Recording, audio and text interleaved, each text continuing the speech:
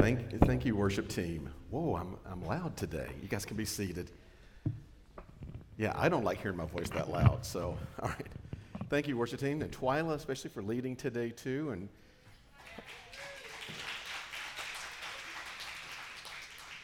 And I got to say, in my seminary class, some of you know I'm an adjunct professor at a seminary, and I've been teaching a class this week on using teams. So, Hunter, thank you for also demonstrating how, so it's a great example of bringing people into leadership and that kind of stuff. And guys, we want to get more of you on stage. Chong, thank you for your testimony too. That meant a lot, and so I appreciate that. And you didn't seem scared at all, so might have to have you, next time I get sick, I might call you up and have you preach for me instead then, all right? So just on short notice. Well, guys, it's great to be back here. Some of you know I was not feeling well on Easter, so I'm feeling much, much better today. So it's not the church that's making me sick, okay? So we know that now, so. And I'm glad you guys are here, and we're going to get back looking at Acts again today.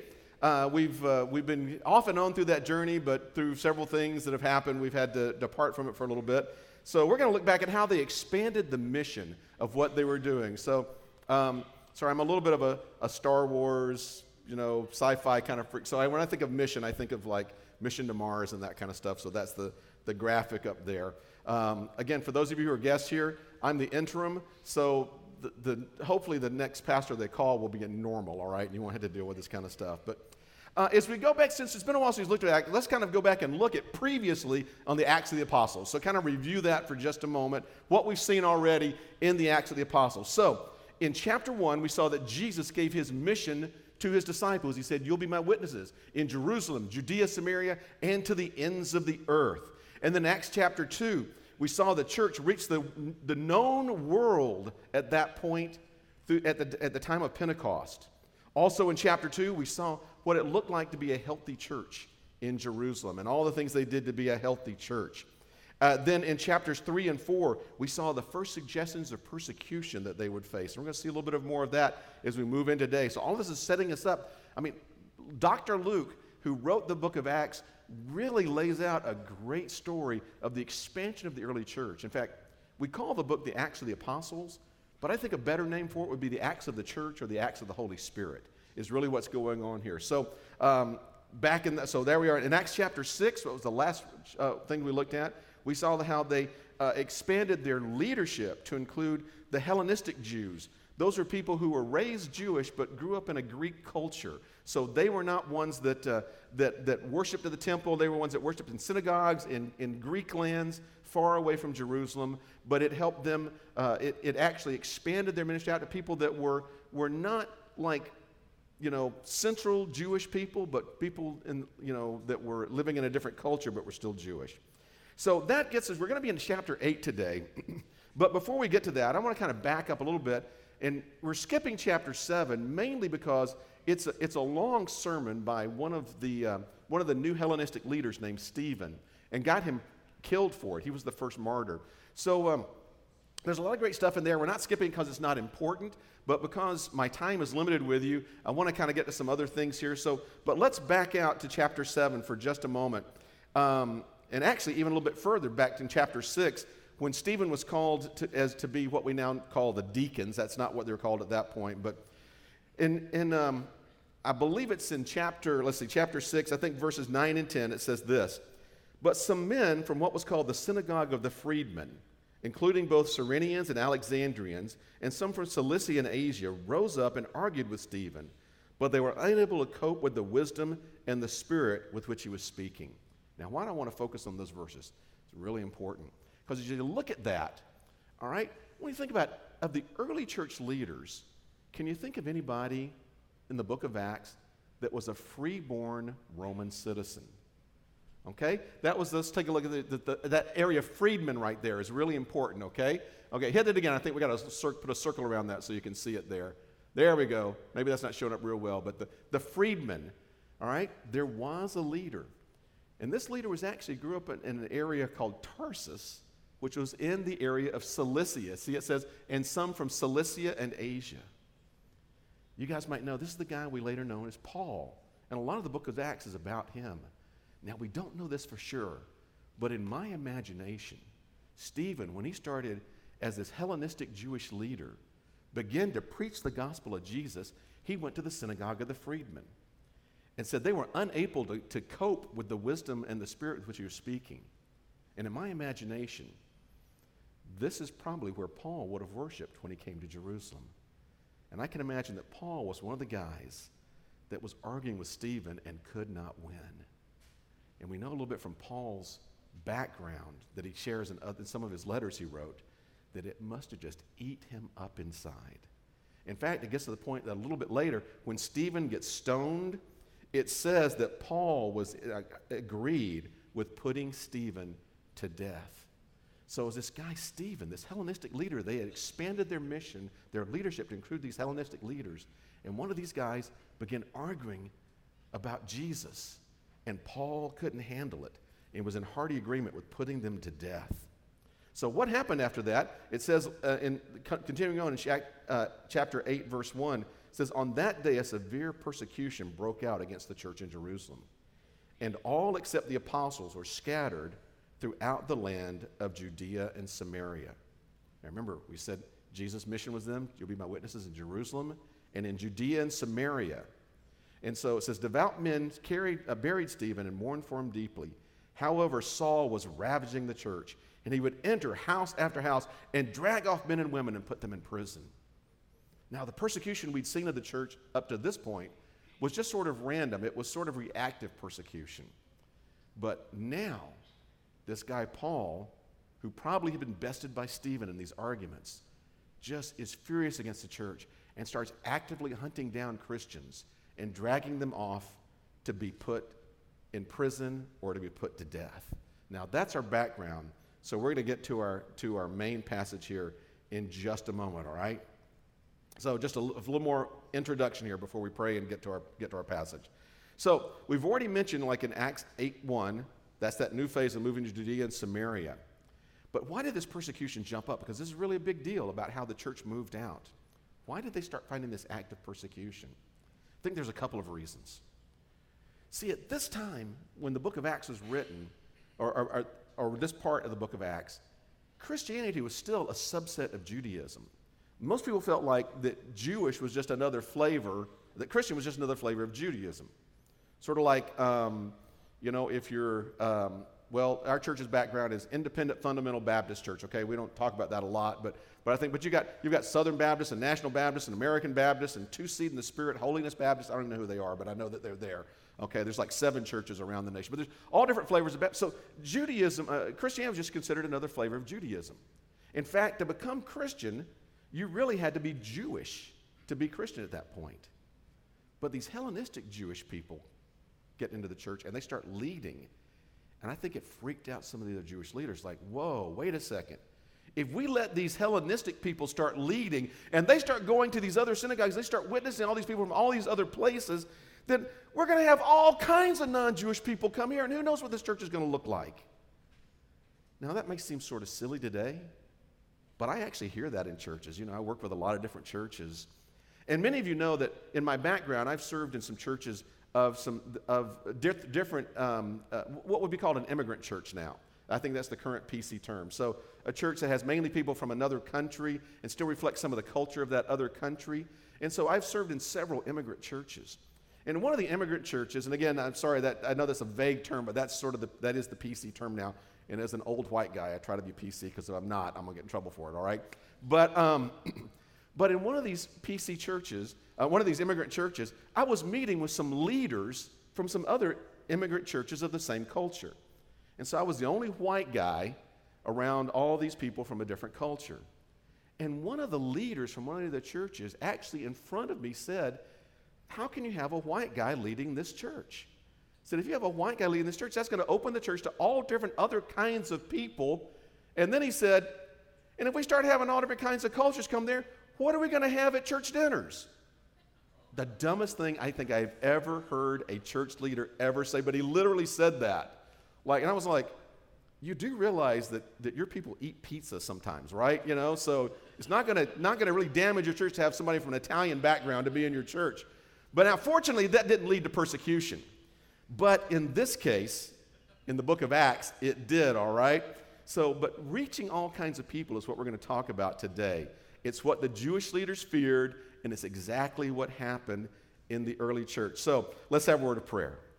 Father, as we trace the movement of your people and their mission, help us to see through your word your hand of guidance on them and also your hand of guidance on us as we do our part of your mission that the world may know about Jesus. Thank you, Father, for these words, for this congregation, and for this day to worship you and study your word. In Jesus' name, amen. All right, so now we're going to look at verse 8. We're going to skip around a few things in chapter 8 here, but we're going to look at verses 4 through 8 right now. And we're going to look how the gospel expanded to what the Jewish people considered outsiders. People who were outside, just didn't fit into the mold at all. So what happens is Stephen has now died, and Luke turns his attention to another person of those Hellenistic leaders that were chosen in chapter 6. This guy was named Philip. So in verse 4 it picks up, so those who were scattered through Judea and Samaria went on their way preaching the word. Now that's important. They were fleeing persecution, but they were sharing Jesus wherever they went. And Philip went down to a city in Samaria and proclaimed the Messiah to them. Now, if you know anything about Bible, about the Holy Land area, on our maps, it looks like Samaria is up from Jerusalem, okay? Because we usually think of north as being up. But in the Jewish thought, Jerusalem was up and everything was down from Jerusalem. So whenever you left Jerusalem, no matter which direction you went down. That's the way they looked at it. So he went down to Samaria and proclaimed the Messiah to them.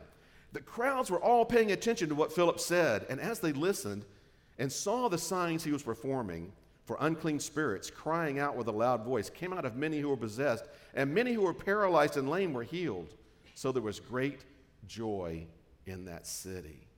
Now, this was a big step for the gospel because the disciples are scattered all over the place, and Luke focuses on Philip, probably because Philip went to Samaria, which was a big no-no. I mean, in Jewish thought, Samaria was the ghetto to beat all ghettos right there. It was the place where you didn't want to be. And here's the reason for this, okay? Is that, well, I'm getting ahead of myself here. I always get ahead of myself in the notes here. Let's back up a little bit, okay? Let's just keep going and explain. I'll come to that in a moment. I get excited about this stuff when I look at the stuff, and I want to get ahead of myself, which Jackie's probably praying I'll get ahead of myself so I'll be quicker, right? So just let pages stick together, Lord, so we can get it quicker. All right. So we don't have time to go into all the stuff that happened in Samaria, but here's a quick summary. The Holy Spirit blessed what Philip was doing, and many people followed Jesus.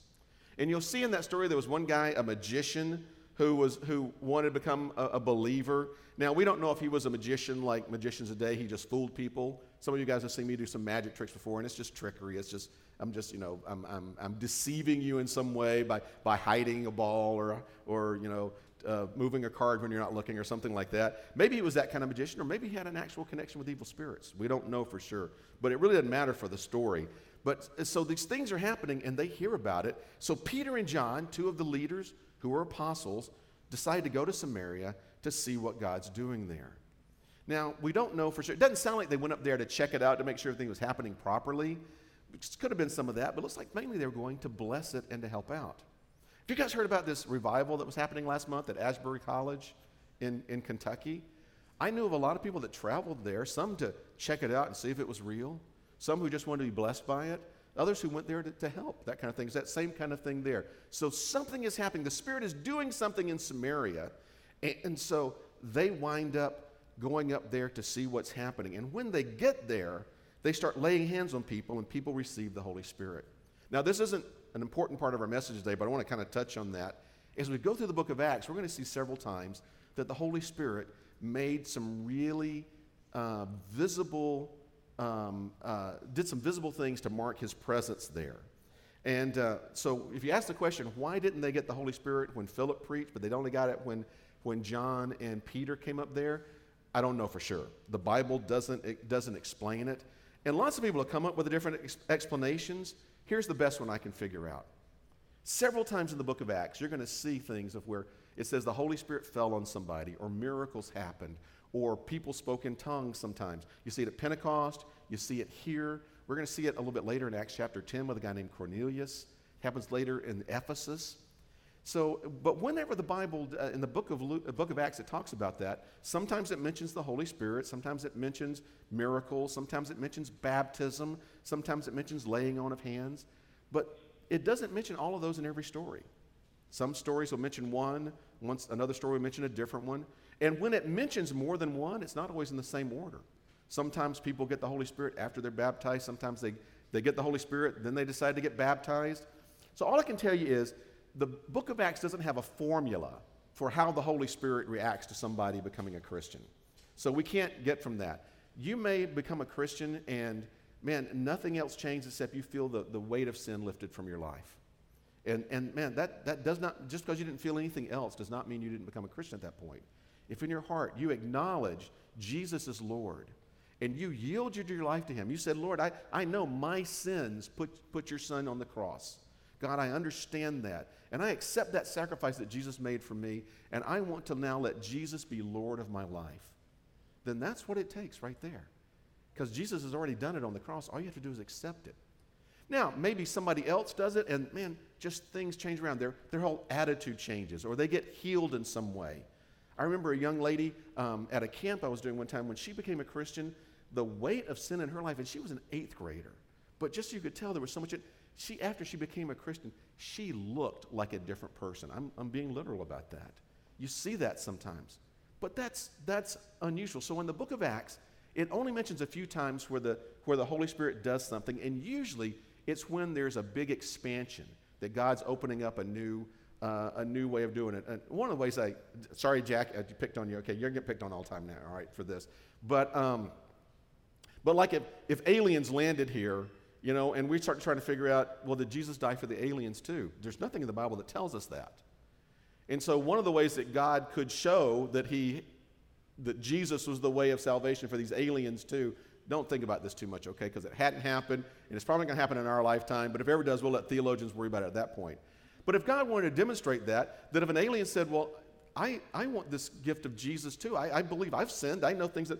And then when he did it, he started speaking in tongues, or he got healed or something like that. That might be a way of the Holy Spirit saying, see, I'm opening up this door. This one too, all right? So that's what happened there. So Philip goes up to Samaria, and there were probably some people there that thought, Samaritans, they can't become believers. But the Holy Spirit said, let me put my stamp of approval on this and show. So that's what that was all about at that time. That's actually longer than I meant to go on that, but I thought it was important. So all I'm trying to say is there's not a specific formula, okay? So, but here's what's going on, is they moved up to Samaria. It's about 40 miles north of Jerusalem. So all the stuff that they'd been doing here in the Bible, it's that blue circle, if you can see, it's just a little blue dot there, that's Jerusalem. And so they moved up about 40 miles to Samaria. Now that was a good long way, because they didn't have cars at that point. So it was a major extension of the gospel geographically. But it was also an extension of the gospel demographically.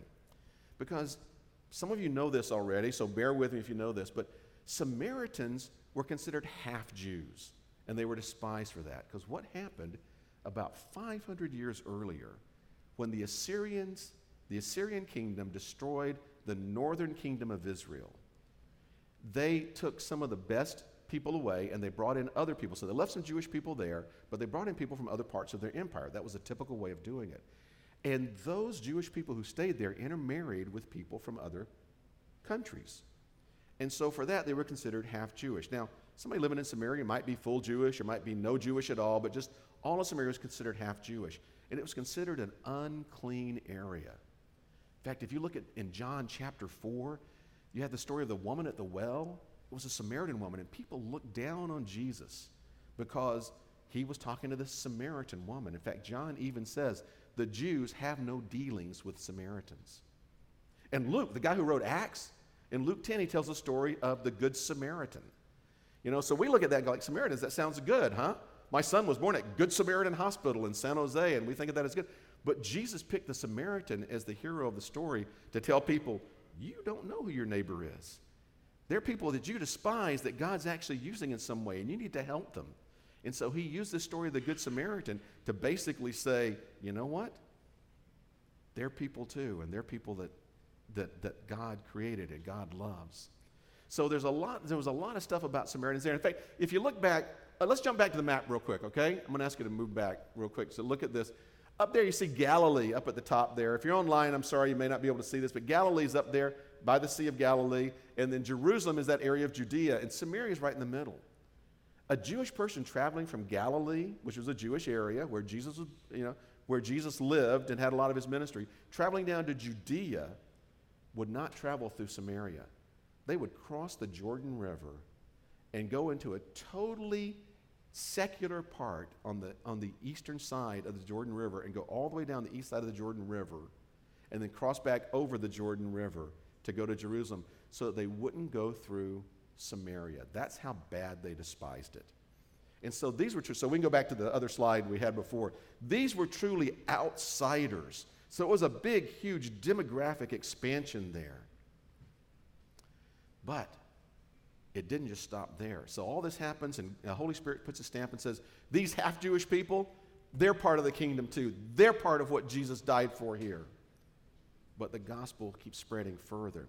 The gospel expands not just to outsiders, but in Acts chapter 8, we see the gospel expanding to outlanders, people who lived even further that way. We're going to skip down to verse 25 here. And in verse 25 it says, so after they had testified and spoken the word of the Lord, they traveled back to Jerusalem. That's talking about Peter and John. And preaching the gospel in many villages of the Samaritans. Now, I think that's really cool for us to notice right there first, that Peter and John go up to check out what's going on in Samaria, and they realize what God's doing, that on the way back, they stopped at every village in Samaria and preached the gospel. So the cat was out of the bag. The gospel had broken through. Samaritans everywhere were learning all about Jesus now because of what Philip did and what the Holy Spirit did in Samaria there. So they were preaching the gospel in many villages of the Samaritans. Now, Philip also left. We're going to see that in a moment. Now you can say, well, what happened in Samaria there? Well, I'm sure there were believers that still preached. I mean, now it was realized, boy, the Samaritans can be a part of this Christian stuff. Let's preach to them. And a lot of Samaritans already knew about Jesus because, well, when Jesus spent time with people at the story of the woman at the well, it said many people had already believed in Jesus in Samaria. The church was just catching up to what Jesus had already done. So let's pick back up with Philip. An angel of the Lord spoke to Philip and said, get up and go south to the road that goes down from Jerusalem, remember, down from Jerusalem to Gaza. And then he puts this parenthetical expression, this was a desert road. So he got up and went. And there was an Ethiopian man, a eunuch, and a high official of Candace, queen of the Ethiopians, who was in charge of her entire treasury.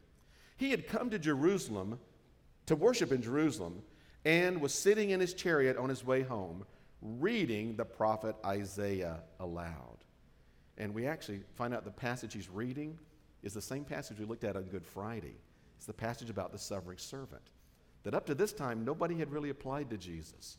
But when Philip sees him reading this, the Holy Spirit helps Philip see, hey, that suffering servant, that's about Jesus. Because it even says, hey, help me understand this. Is the prophet talking about himself or somebody else? And he says, let me tell you, he's really talking about Jesus. And so he shares about Jesus there in verse 28. We're going to skip through that passage because we looked at it at Good Friday, but down to verse 35, it says, and Philip proceeded to tell him the good news about Jesus, beginning with that scripture. It's on to verse 36 now. As they were traveling down the road, they came to some water, and the eunuch said, look, there's water. What would keep me from being baptized? So he ordered the chariot to stop, and both Philip and the eunuch went down into the water, and he baptized him. When they came up out of the water, the Spirit of the Lord carried Philip away, and the eunuch did not see him any longer, but he went on his way rejoicing, back down to Ethiopia. And Philip appeared in Azotus, which is actually the old city of Ashdod near Gaza, and he was traveling and preaching to all the towns until he came to Caesarea. So, now, by the way, if you're looking at another, we use the Christian Standard Bible just as our basic version we use here. If you're using the King James or some of those others, you may have seen a verse 37 that didn't appear here. So I want to take another parenthetical thing to look at. If your translation had a verse 37 that said something like this, Philip said, if you believe with all your heart, you may be baptized. And he replied, I believe that Jesus Christ is the Son of God. So why isn't it in our translation? Don't freak out. Nobody's trying to take verses away from the Bible. But one of the things scholars try to do, this again is a sideline to our passage, but I want to explain this, especially if you're new to this stuff. why some translations read a little differently. It looks like we can best we tell. We've gone back and researched, not me personally, but people who do this for a living, researched the oldest manuscripts we have. And the Bible is the best attested, documented ancient manuscript anywhere. There are thousands and thousands of pieces of parchment that were less than 100 years old, less than 100 years after Jesus died. But like Homer's book, the Iliad, it's only like 8 manuscripts of that, and the oldest of them was about 500 years after Homer wrote it. And nobody goes, well, you don't know if that's really what he wrote or not. But people really study to try to figure out did Luke actually write that verse 37 in it. And it looks like probably he didn't, but some scribe a little bit later read this and says, and the eunuch said, what keeps me from being baptized? And so they stopped and baptized him and said, well, he didn't say he believed in Jesus, but surely he did. So he probably had heard a story somewhere else. So he probably wrote in the margin of this manuscript, and the guy accepted Jesus, so they baptized him. And then some later scribe went, oh, that note, it goes here. And so it wound up being in there. So it doesn't change the story any, but don't freak out at it. Just remember, scholars are always trying to figure out what was the most accurate rendition of what Luke actually wrote at that point, okay? And some translations choose to include it, and some don't. And the one that we just happen to use doesn't include it. It doesn't mean it's more liberal or anything. It just means they follow this tradition of manuscripts rather than another, all right? That was probably more information you needed, but I felt like I had to be honest about that, okay? Huh? Okay, so I wanted you to know why it was there so nobody was questioning, we're trying to pull a fast one on here by messing with Scripture. All right, so where was I? Okay, so we're looking back at this. So once the gospel had been firmly established in Samaria, both the apostles and Philip leave. Okay, the apostles head back to Jerusalem. They keep preaching the gospel. But Philip goes down toward Gaza. And that's the old Philistine city of Gaza. And you might know it. It's down by along the seashore. You might know it in the news from hearing about the Gaza Strip, because it is a Palestinian area, and there's sometimes shelling between the Gaza Strip and Judea, so Israel. So that happens a lot. So you know about the Gaza Strip there.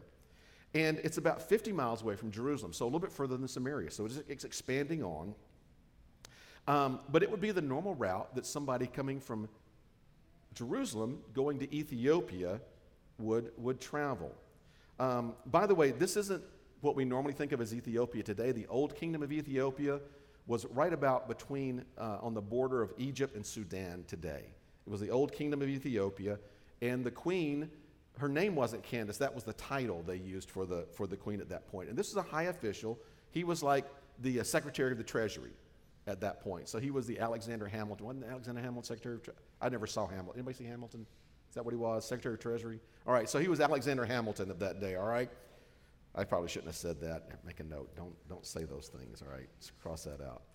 All right, but this was more than just a 50-mile jump.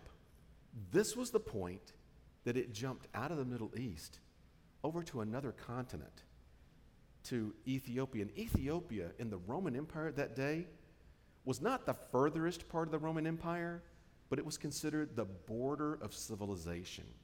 It was about 1,700 miles from Rome. And so Christians or people of that day who were part of the Roman Empire knew that the Roman Empire ended at Ethiopia. This went out of the empire. This went to somewhere else. This was totally different. This was out in the wild lands. This was my goodness. This was, well, for those of you my age that heard of, this was going to Africa. That was like the ultimate thing. God's called you to ministry. Was he called you to Africa? Well, maybe one day you'll make it to that level, that kind of thing. This was Africa. All right, so anyway, that just hit me. It actually was Africa. All right, so the remotest part of civilization, 1,700 miles from Rome. And what Luke is saying at this point, if the gospel can break out of the Roman Empire and make it to Ethiopia, it can go anywhere. This was amazing. This was revolutionary, that it wasn't just a Jewish thing. It was going to be for everybody. Now, we don't get that today because we have air travel and we have the internet. It's possible. Some of you this week have had a conversation. Oh, no, Anna, you do sometimes. You're talking to people in other countries all over the place, aren't you, all the time? And it's like no big deal. You just got to remember what time it is there is the only thing you got to worry about. So talking to people in other countries is not a big deal. But to them, that was so far away. That could have been Jupiter for all they knew at that point. For it's so far away. But we still need to remember, just because that our world seems smaller, it's still a world that needs to know about Jesus. And that should be important to us because you know what? Fresno Church is basically a church of outlanders. I'm in this room right now. We've got people in this room right now who have familial historical connections to Southeast Asia, to Korea, to Mexico, to Africa, to South Asia, and many other places, all right? Many, many other places, to the Philippines, to all sorts of places around here. I don't even know what all countries are represented here, but there are many of them I know. And we're a church of outlanders. And you say, well, Daryl, but you're a white guy, you know, you were, I mean, there's nothing interesting. I had one of those DNA tests one time my kids gave me. I am so white, people. I should not even be allowed in Taco Bell. I am so white. I mean, it is, I need a license to drink chocolate milk. That is like how white I am, okay? I wish there was something else in there, all right? But there is not. But you know what? Even though I'm just like basically, we're all outlanders. Because unless I'm missing my guess, I don't think there's anybody in this room that grew up in a place that the early Christians even knew existed. Where we were all raised, the early Christians didn't have any idea about it. We were even further outlanders than the Ethiopian was. And so Fresno Church needs to remember it's a church of outlanders. And we need to be open to outlanders anywhere, anytime. But that's not the biggest part of the story. There's one more part. It not only went to outsiders, the gospel not only went to outlanders, but the gospel went to outcasts. And we're going to go back. It's just one verse we're going to focus on there. Acts 8:27 talks about this guy that we're looking at, that says that he was an Ethiopian man, a eunuch, a high official of Candace, the queen of the Ethiopians. That's a really important thing there because up till this point, the gospel went to Hellenists. Some of them were even what's called proselytes. They had converted to Judaism, like Nicholas was one of those new leaders that they had. Some of the people were Samaritans that were half Jewish. But this man, this Ethiopian man, even though he was coming back from Jerusalem to worship, this man would never, ever have been allowed to be a part of the Jewish community. He would never have been able to convert to Judaism. You know, when you look at those Hellenist Jews, they became Jewish to become Christian. When you look at the Samaritans, they were half Jewish to become Christian. And any other Ethiopian could have eventually become Jewish. They had to go through a process of circumcision and baptism and almsgiving, a little bit of study, that kind of stuff, to become Jewish eventually. They would be called a proselyte. But this guy, this Ethiopian, this particular man, the best he could ever hope for would be to be what they called a God-fearer. And a God-fearer was sort of a term they used for like a Gentile that liked God and God might be okay with, but never Jewish. And not even a second-class citizen, a third or fourth or fifth class part of the Jewish community. He would never be allowed to be a part of the Abrahamic covenant, you know, the chosen people that they consider themselves. Why? Because he was an Ethiopian? No, it wasn't that. It was because he was a eunuch. Because he was a eunuch, that was the big deal. I want you to look at what Deuteronomy 23:1 says. It says, "No one who is emasculated or has his male organ cut off shall enter the assembly of the Lord." If any children are watching, ask your parents what that means, okay? That's all I can say. But basically, because he was a eunuch, the Jewish people would consider him never able to be fully Jewish. Up to this time, everybody who'd become a Christian could still have adopted into Judaism if they'd wanted to. The church could have still said, yeah, we're still kind of Jewish. But at this moment, Christianity took its first steps towards breaking away from Judaism. Now, we still owe a lot to Judaism. That's still our history of our faith. Even though most of us in here were never Jewish, probably didn't have a lot of Jewish relatives. I don't, Chong, you have any Jewish relatives? All right, I don't either. But some of you might. But even though most of us didn't, this was the moment right here. The church had to accept that you don't have to be Jewish to become Christian.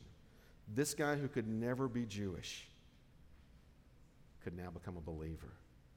This was the first step of Christianity doing what Luke wrote about in Luke chapter 2 when Jesus was born, and he recorded the angels saying that the birth of Jesus is good news of great joy, which will be for all people, for everyone. So here's what I want for our takeaway here. Where is God going to direct us for our next phase of our mission?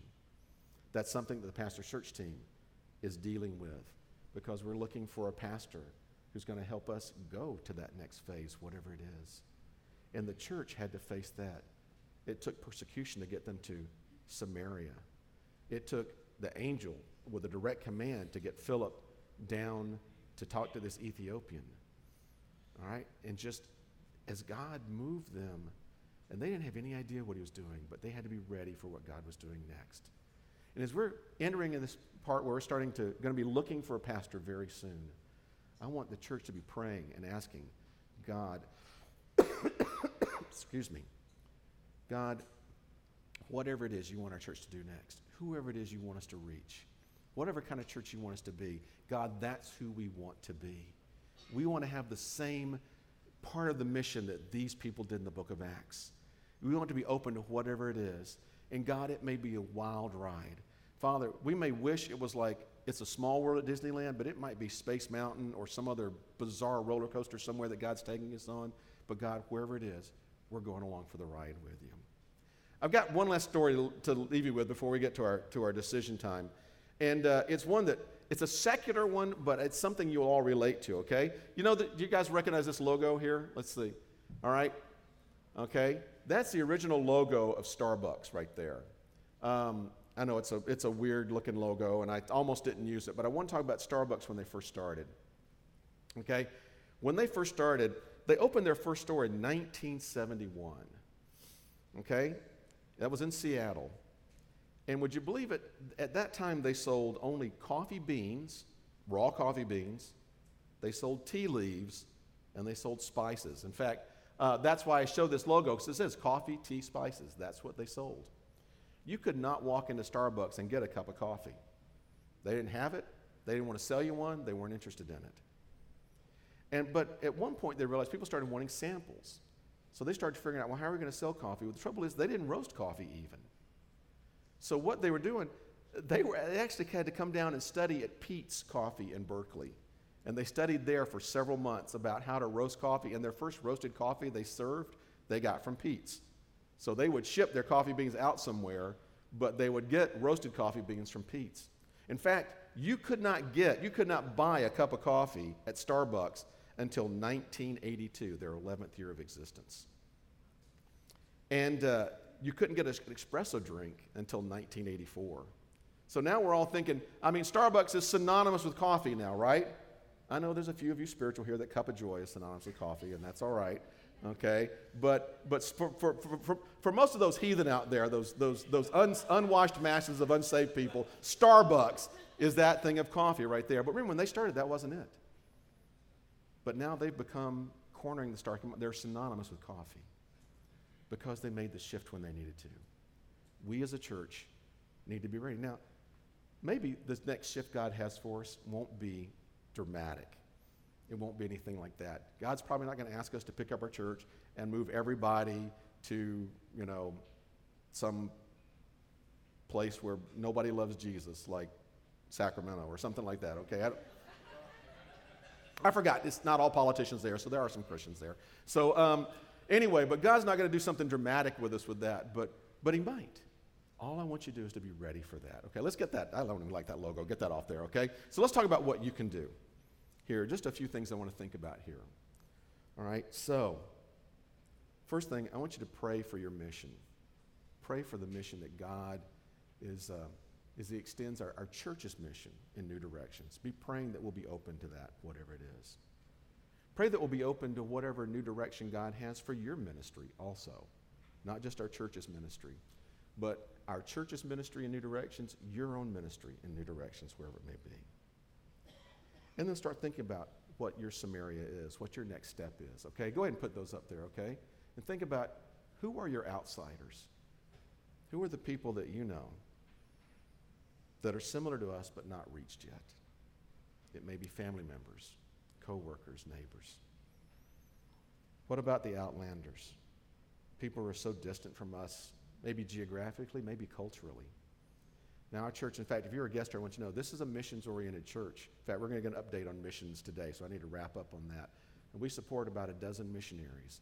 And we're really big on that. When you give your tithes and offerings to our church, a good portion of that, about 10%, goes directly to missionaries. We don't take any of that they get that before we pay for the bills, before we get my salary, all that kind of stuff. That our church is big on missions. But as individuals need to be big on missions also. Who are those people out there that are just so different from us, geographically or demographically, we need to reach? And then let's think about the outcasts, the people that aren't reached by anybody, but God is going to lead us to reach. So the question today is, are we ready for our Samaria, whatever it is God has for us individually and as a church? Let's pray. Father, just thank you for the excitement, the amazing things that happened with the early church. God, I am so, I just, as I read it, I'm so encouraged amazed by your love, amazed by your strategy, amazed by your guidance for your people. And Father, I ask for that same guidance for our church. Father, I ask that each one of us here, individually and collectively as a church, would really know what you want us to do next. Did you prepare us, Father, for that next shift? Father, we want to have our part in your mission, not for our glory, Father, but for yours. You have blessed us with so much as a church. Now, Father, we collectively yield it to you for your glory, and that the world may know that Jesus saves. Amen.